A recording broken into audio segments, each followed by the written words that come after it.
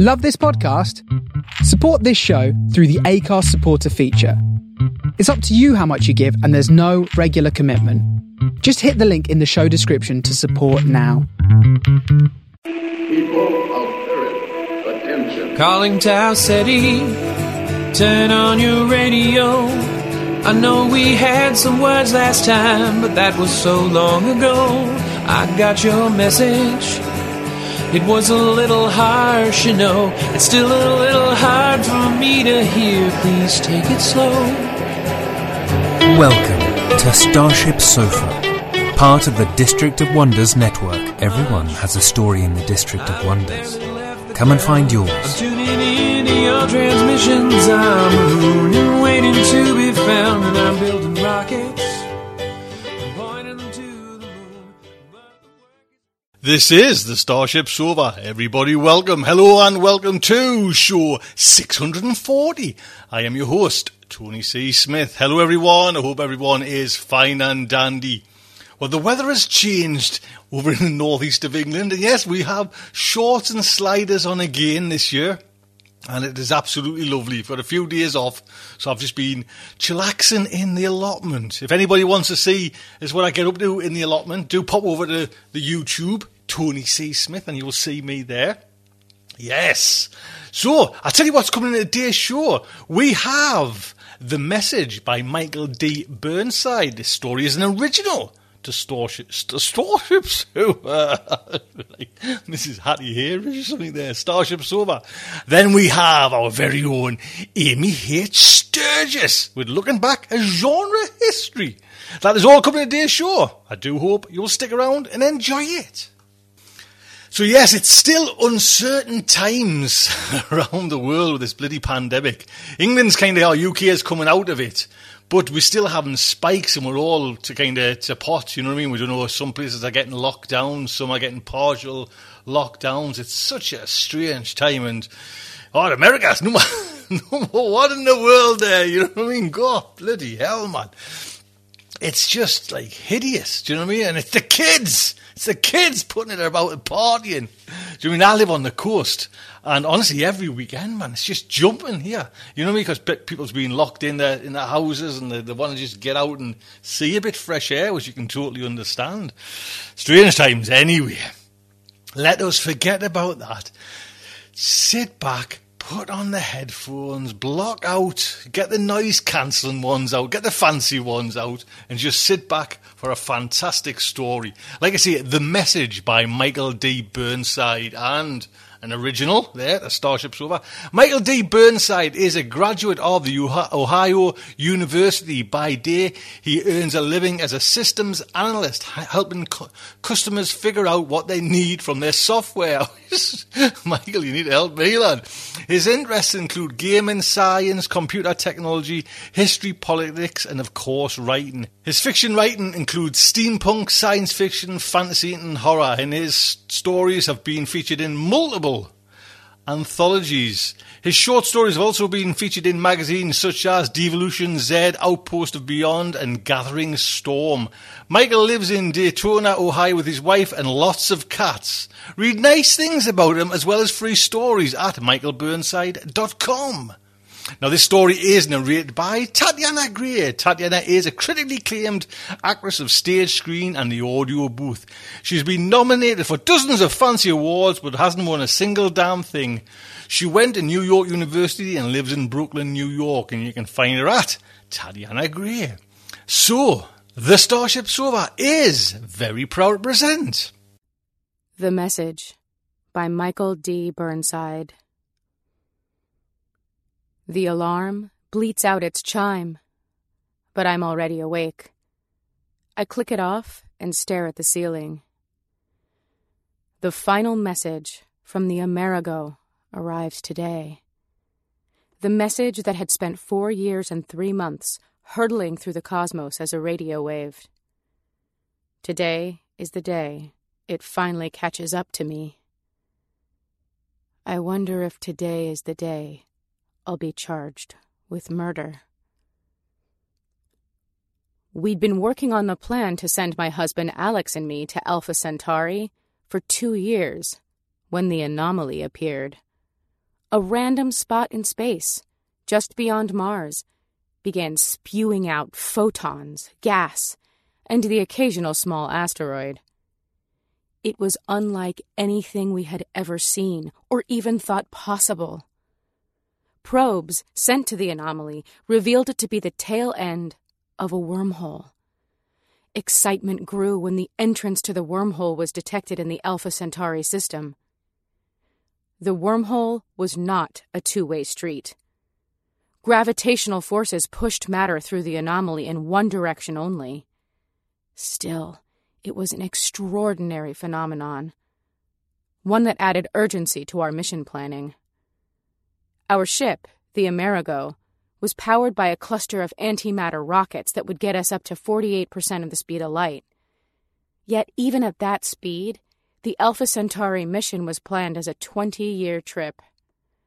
The wormhole provided the chance to cut that time in half. There were no guarantees. No one knew how long the wormhole would remain stable. It might vanish long before we ever arrived at its entrance. We might find the tidal forces around the entrance were too strong for our ship to safely enter it. So we planned the mission as if the wormhole wasn't even there, but held out hope that, after a 10-year journey, we might be able to instantaneously return home. I shower and dress. I'd decided the day before that I'd wait for the message at the World Space Agency's radio spectrum facility. If the authorities decided to arrest me, I didn't want them to burst into my home. I'd been honest in my debriefing. Everyone knows the transmission will arrive today. Given the worldwide attention my return had received, I expect the facility will be crowded with news media. Waiting at the facility also means I'll be spending time under my sister-in-law Cheryl's withering glare. I still feel going is better than hiding. Perhaps I also feel I deserve the scrutiny and the blame. I set my car to manual operation and delight in steering it through the twisting hills of Virginia. The sun shines brightly overhead, and the smell of pine wafts through the car's vents. If this is my last day of freedom, I couldn't have asked for a better one. I awoke on the Amerigo and spent a full minute refusing to open my eyes. Daily tasks awaited me, but most of them were just busy work meant to distract me from the realization that I was trapped in a room surrounded by a vacuum. The Amerigo was a massive ship, but almost all of its size was dedicated to engines, fuel, and shielding. The space left for human habitation was mostly taken up by provisions for the long journey. I opened my eyes. My husband loomed over me. We hadn't spoken to one another in months. "What?" I asked. He grabbed my hair and dragged me from my cot. He screamed at me. "You moved the damn pasta containers! Didn't you? Didn't you?" He threw me to the floor. The constant acceleration from the ship's engines caused me to slam onto the carpet, just as if we were having an argument in our apartment on Earth. Only we had never argued on Earth. Not like this. Alex and I had spent months training in isolation simulators. But months are not the same as years. My husband was a kind and caring soul when we left. But after years trapped within a space the size of a mobile home, that man faded away. I tried to scramble to my feet, but he kicked me in my stomach. I curled up in pain. "Just admit it! Just admit you moved them!" My mind, foggy from sleep and pain, tried to remember if I had moved the pasta containers. One could rarely retrieve anything from the overstuffed storage area without moving something else. The realization that the truth didn't really matter shoved itself into my brain. Yes, I did," I gasped. "I'm sorry." Alex bent down over me. "Don't do it again! I spent 30 minutes looking for them. This is bullshit! Living with you is bullshit!" The World Space Agency's employee parking lot is full. Media vans fill the visitor lot. I park across the street and dodge traffic to get into the main building. My badge allows me to slip unnoticed through a side door. I manage to avoid running into any reporters on my way to the main auditorium. Cheryl scowls at me as I walk into the room. I ignore her. I spot my manager Ryan and slip into the seat next to him. "Marissa, how are you holding up?" he asks. I shrug. We stare in silence at a projection of our solar system. A green dash represents the incoming radio wave. It speeds past Jupiter and heads straight toward Earth. Straight toward me. Day 3648. Status is nominal. Nothing new to report. I clicked the black microphone handpiece back into its holder. I'd given the same report, with only the day number changing, for years. It took years for our messages to reach Earth. Earth sent us replies, but because they had to chase us, they took even longer for us to get them. Alex and I were both orphans. Minimal family ties were a mission requirement. I had no immediate family. Alex had only his sister, but that was enough to force my silence. I pictured her, eagerly waiting for his return back on Earth.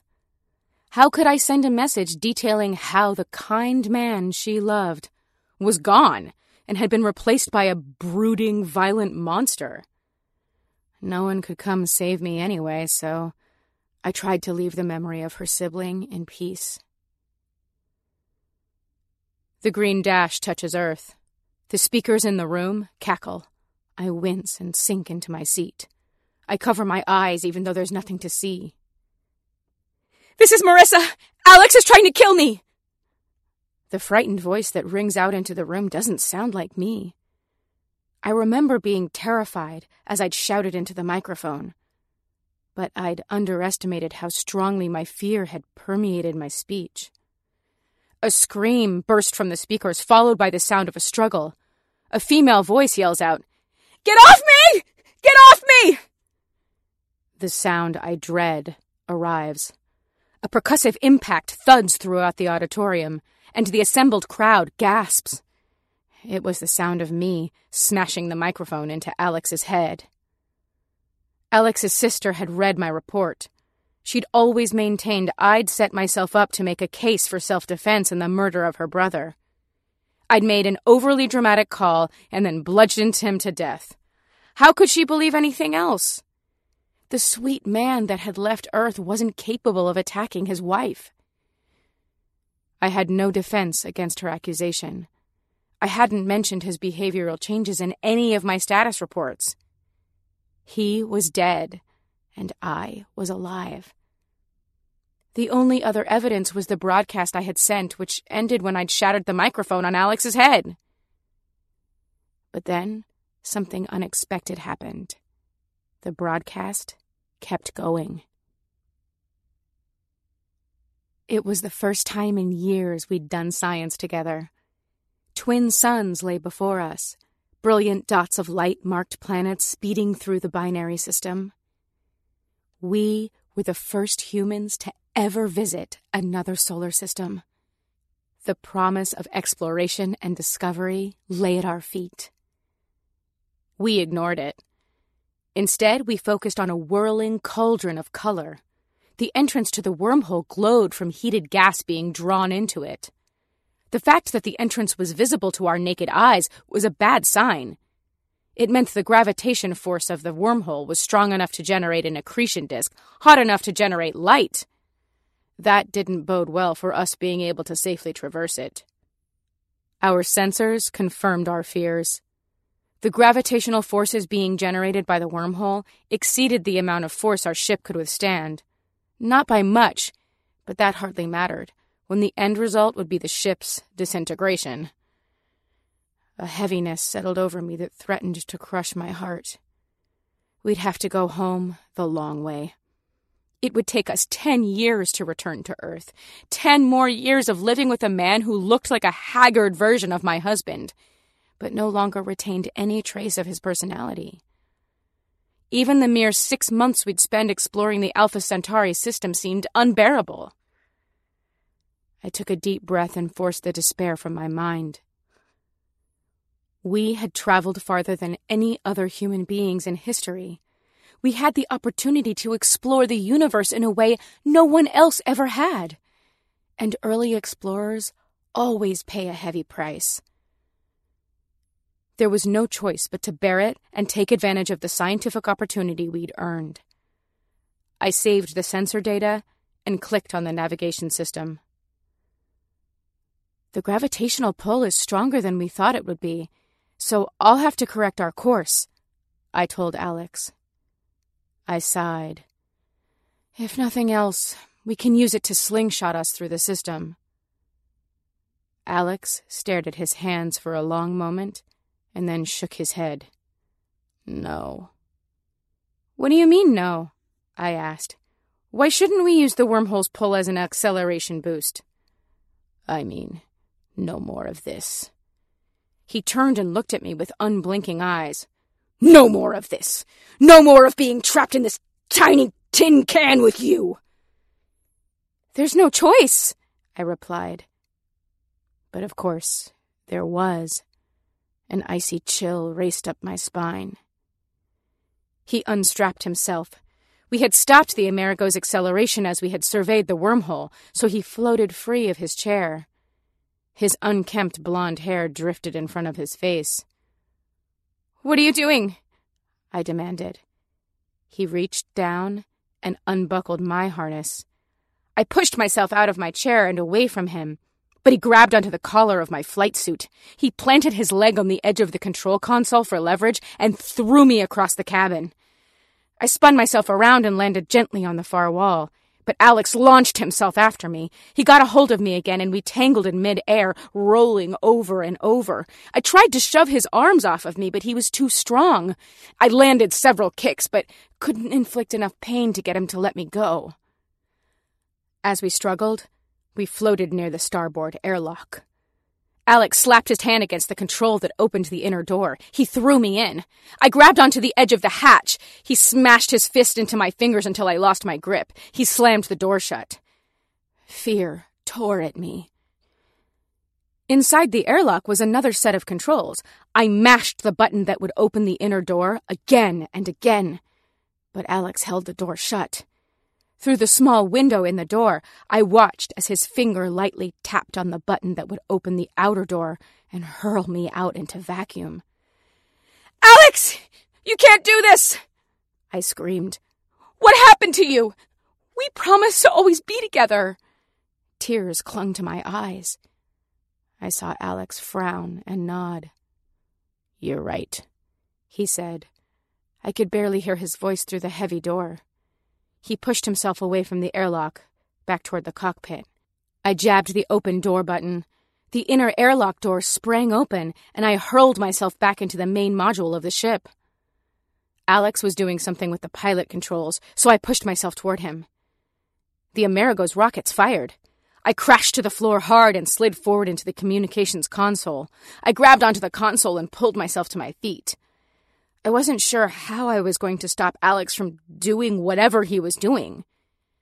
Standing in front of the communications equipment, I realized it was likely I wouldn't survive, and I desperately wanted someone to know what had happened to me. I grabbed the microphone and keyed the radio on. This is Marissa! Alex is trying to kill me! The sound of my voice grabbed Alex's attention. He jumped up from the pilot seat and charged me. I screamed as he barreled into me and drove me to the floor. I tried to push him away with one hand while holding onto the microphone with the other. Get off me! Get off me! I pulled the microphone up to my lips so I could continue to broadcast, but Alex wrapped both of his hands around my throat and cut off my air supply. The blood in my head throbbed as I fought for air. I smashed the microphone into his head. The microphone's black casing shattered like glass. Blood ran from Alex's scalp and splattered onto my flight suit. His grip around my throat loosened. I kneed him hard in the groin. He collapsed and I shoved him off of me. I clambered to my feet and stumbled into the cockpit. I scanned the control console as I sank into the pilot seat. Alex had pointed the Amerigo directly at the wormhole and accelerated toward it. We were already caught in the wormhole's gravity well, too far in for the Amerigo to have any hope of escaping it. I heard Alex stirring behind me. I only had a few minutes left to live. He would make each of those minutes terrible. A blinking red light on the console warned me that the inner airlock door remained open. I decided to die on my own terms. I strapped myself in. Alex placed his hand on the pilot seat's headrest just as I flipped open the safety cover for the outer airlock door. He immediately knew what I had planned to do. "You're still gonna die!" he screamed at me. "But at least I'll be alone," I whispered. I stabbed the outer airlock door button with my finger and held it down. The door opened with a loud pop, and air rushed out of the cabin. My chair shook as Alex fought to maintain his grip. But then the outward flow of atmosphere tore him away. He slammed into the outer rim of the airlock with a heavy thud. The pressure differential folded his body in half and pulled him from the ship. He was gone in an instant. I felt a weight lift off of me. The air in my lungs fled my chest. Everything went black. The option to decompress the main cabin was only available for extreme emergencies, such as the presence of a fire. The outer door automatically closed as soon as I passed out and my finger slid off the button. My skin tingled as cool air from the ceiling vents flowed into the cabin. I awoke as the ship groaned in agony. The wormhole dragged the ship into itself like a spider pulling in its prey. The tidal forces caused the ship to yaw wildly. G-forces shoved me sideways so hard I thought my bones would break free of my body. A swirling rainbow of light streamed just outside the cockpit glass. It was beautiful, but painfully bright. I heard metal rip and tear, and then the ship spun fully around. The tail section of the Amerigo, its engine still alight, flew by, trailing a stream of debris. Freed of its heavy counterweight, the habitat module spun even faster. The edge of my vision grew dark, and I knew I was about to lose consciousness for the last time. I had already accepted my death. There wasn't enough time for sorrow. The message cuts out as the Amerigo plunges into the wormhole. As the last bit of static warbles out of the speakers, the auditorium falls eerily silent. The tidal forces had ripped the ship in two and skinned every antenna from its hull. The habitat module had miraculously stayed intact. I had drifted in space for weeks with no power, expecting to slowly die in the cold dark as the air in the cabin grew contaminated with my own breath. But a probe had detected my exit from the wormhole, and a rescue vessel had arrived just in time. For the past 4 years, I had assumed the message had ended the moment I hit Alex with the microphone. But apparently, only the outer casing had broken. The microphone had kept transmitting. It hadn't caught my whispered desire to die alone. So the last words that shrieked into the auditorium were Alex's declaration that I was still going to die. It made his intention to kill me painfully clear. Cheryl stands with tears streaming down her face and walks out. My heart breaks for her, and yet I feel fully alive for the first time since my return. The past has caught up with me, and it has set me free. There you go. Big thank you, Michael, sir. Oh, thank you very much. Like I say, an original. It's an honour to get that off you. And Tatiana, it's lovely to have you back on. Thank you so much indeed. So we have our very own, and I'm going to apologise now and get it out of the way because Amy knows what I'm going to say. This is Amy's August segment, but it was supposed to be a July segment, but didn't Ditzy here forget that Amy had emailed us and sent it over, and I just kind of carried on regardless and forgot to play Amy's little segment there. So, yes, this should have been played in July. Amy, please forgive. Hello, my friends. It's time for another look back into genre history. And today I have a little bit of everything for you. I'd like to cover some of the news, exciting news that is out about genre history, new books available, things like that. So to start, let me tell you that on August 22nd, 2020, which is in fact the 100th birthday of Ray Bradbury, we are getting the third and final book in a 3-volume biography of Ray Bradbury, and it is called Ray Bradbury Beyond Apollo.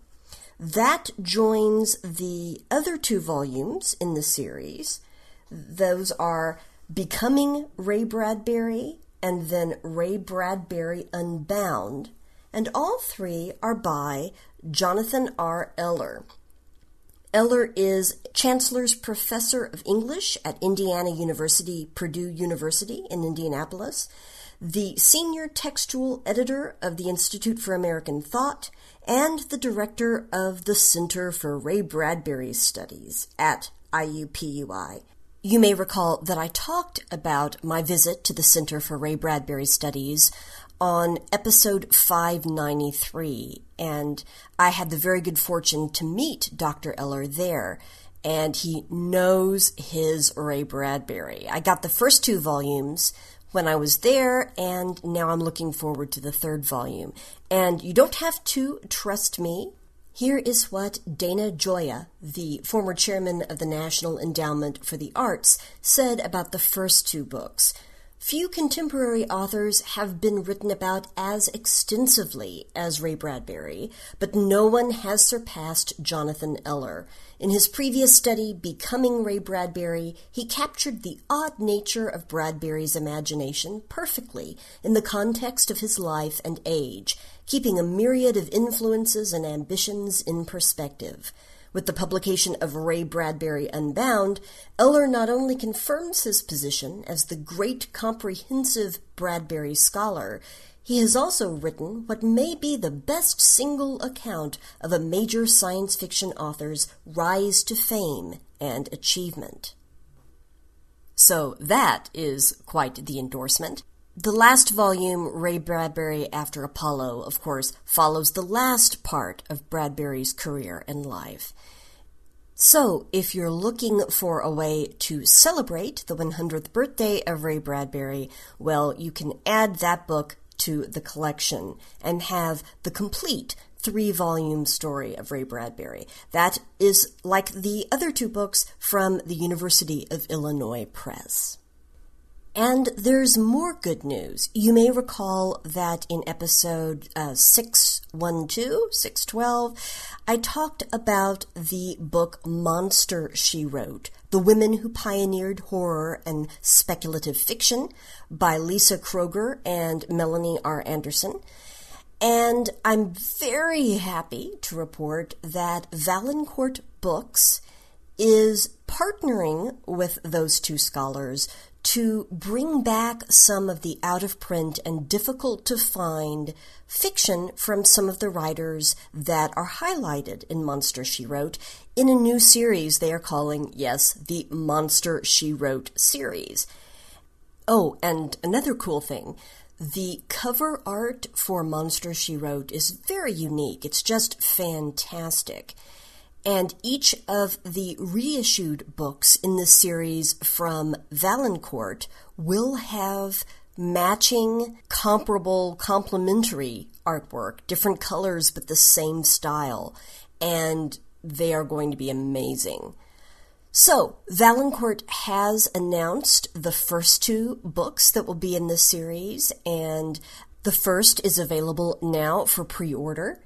The first is a Bram Stoker Award nominee from 1992, and that is Nightmare Flower by Elizabeth Engstrom. It's a collection of her short fiction. 18 short stories, a novelette, and a short novel. Just to give you a sense of where Engstrom's coming from, her work's been published in the Magazine of Fantasy and Science Fiction, Horror Show, American Fantasy Magazine, and Cemetery Dance. And here is how Valancourt Books describes this collection. In these stories, you will read about a woman asked to be complicit in her own mother's death, a grandmother with a macabre hobby, a bizarre phallic-shaped flower that portends evil for a married couple, a father whose son is caught up in a sinister government experiment. These are weird and unsettling tales that will linger with the reader. And I should also note that there will be a new introduction to this book written by Monster, She Wrote co-author Lisa Kroger. And the second book in the series, wait till you hear about this. It's called The Women of Weird Tales, and it includes almost lost to time stories by Everil Worrell, Eli Coulter, Mary Elizabeth Councilman, and Gray Laspina. And it's worth pointing out that in Monster, She Wrote, the authors note that two of the most popular writers in Weird Tales, based on readers' votes and mail, were women. They were, in fact, Gray Laspina and Everil Worrell.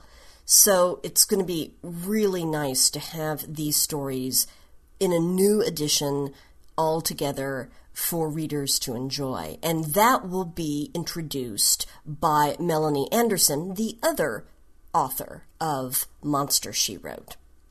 And Monster, She Wrote does, in fact, cover all four of those women of pulp fiction: Everil Worrell, Eli Coulter, Mary Elizabeth Councilman, and Gray Laspina.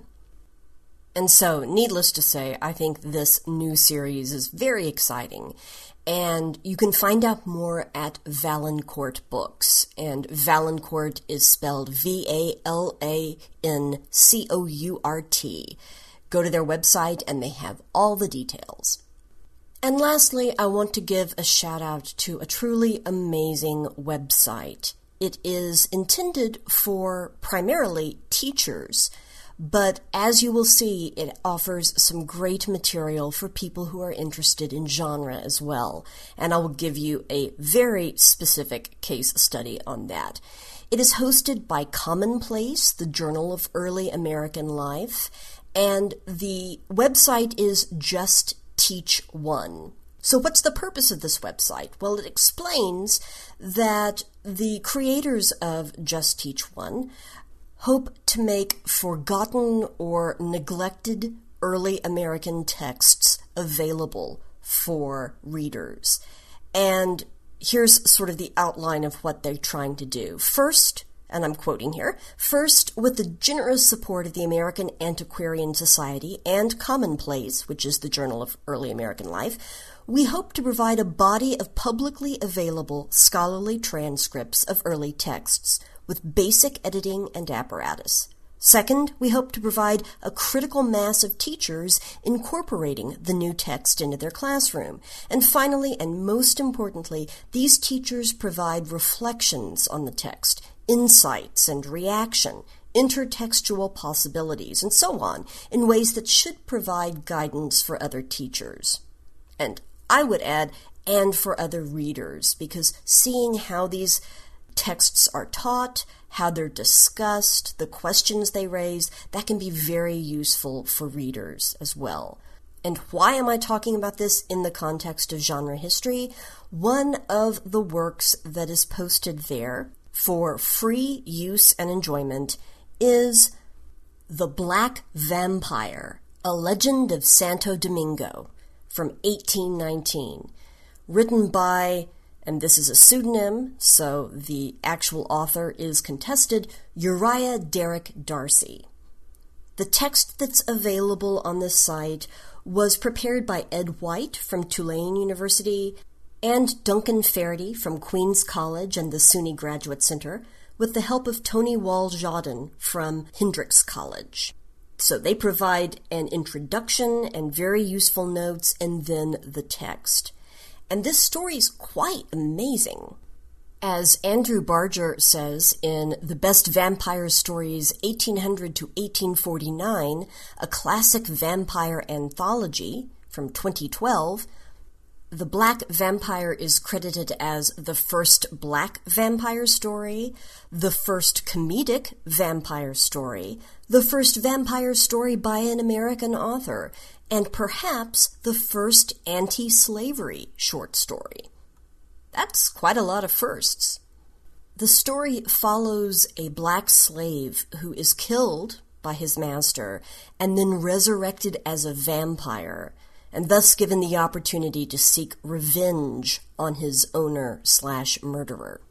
And if you go to access this and download the story from the Just Teach One site, you not only get the text and the scholarly introduction, but you have opportunity to read teaching reflections from different participants, different teachers and professors who have used this in the classroom. And those reflections give different directions and different avenues for thinking about the story. Some of those include vampirism and fears of mixture, and the natural world, body horror, food, even rethinking Gothic literature and the literary canon through The Black Vampire. Lots of good stuff there, lots of food for thought, and context for understanding the story and its moment in history. It is framed, in a sense, with the events leading up to the Haitian Revolution. So you can find the story and all of this extra material for free at the Just Teach One site, which is jto.common-place.org. Again, that's jto.common-place.org. I hope you have enjoyed this little collection of news items, a couple of things you might want to purchase, and something you might want to download for free. I will leave you with a passage from The Black Vampire from 1819. Imagine, if you can, her surprise when, by a certain carnivorous craving in her maw, and by putting this and that together, she found she was a vampire, and gathered from her indistinct reminiscences of the preceding night that she had been then sucked, and that it was now her turn to eject the peaceful tenants of the grave. With this delightful prospect of immortality before her, she began to examine the graves for a subject to satisfy her furious appetite. When she had selected one to her mind, a new marvel arrested her attention. Her first husband got up out his coffin, and with all the grace so natural to his countrymen, made her a low bow in the last fashion, and opened his arms to receive her. I look forward to joining you again very soon with something completely different as we take another look back into genre history. Until then, stay safe and stay well, my friends. Thank you. And there you go. Yeah, I'm sure she's forgiven us by now, man. Do you think? Well, yeah. So that is today's show. I do hope you've enjoyed it. Please think about donating and going over there to Patreon and putting your money down so we can keep on going and flying into the distant stars and horizons. Until next week, just like to say, good night from me. Thank you for listening.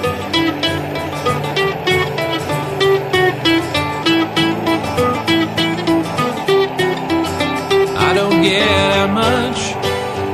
I've barely left the ground. I'm tuning into your transmissions. I'm mooning, waiting to be found. And I'm building rockets and pointing them to the moon. But the work is going slowly. It won't get to you anytime soon. Can you reach me? Is my signal getting through? Turn on your radio. I wanna talk to you.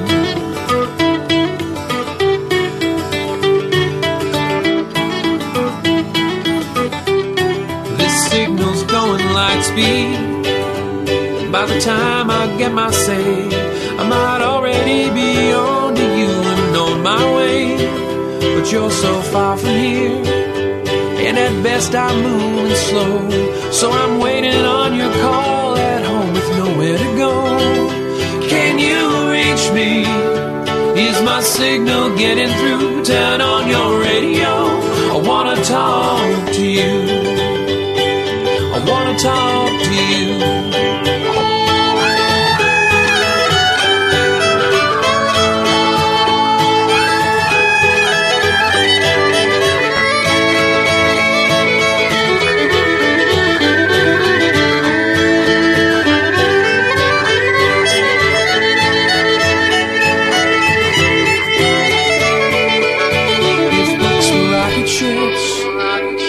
I'd be on my way. If I could cast myself on a radio wave, I might get to you someday. If books were rocket ships, I'd need only the will to fly. I'm still building word by word, and I'll get out there by and by. I'll get out there by and by. I'll get out there. I'll get out there by and by. I'll get out there by and by. I'll get out there.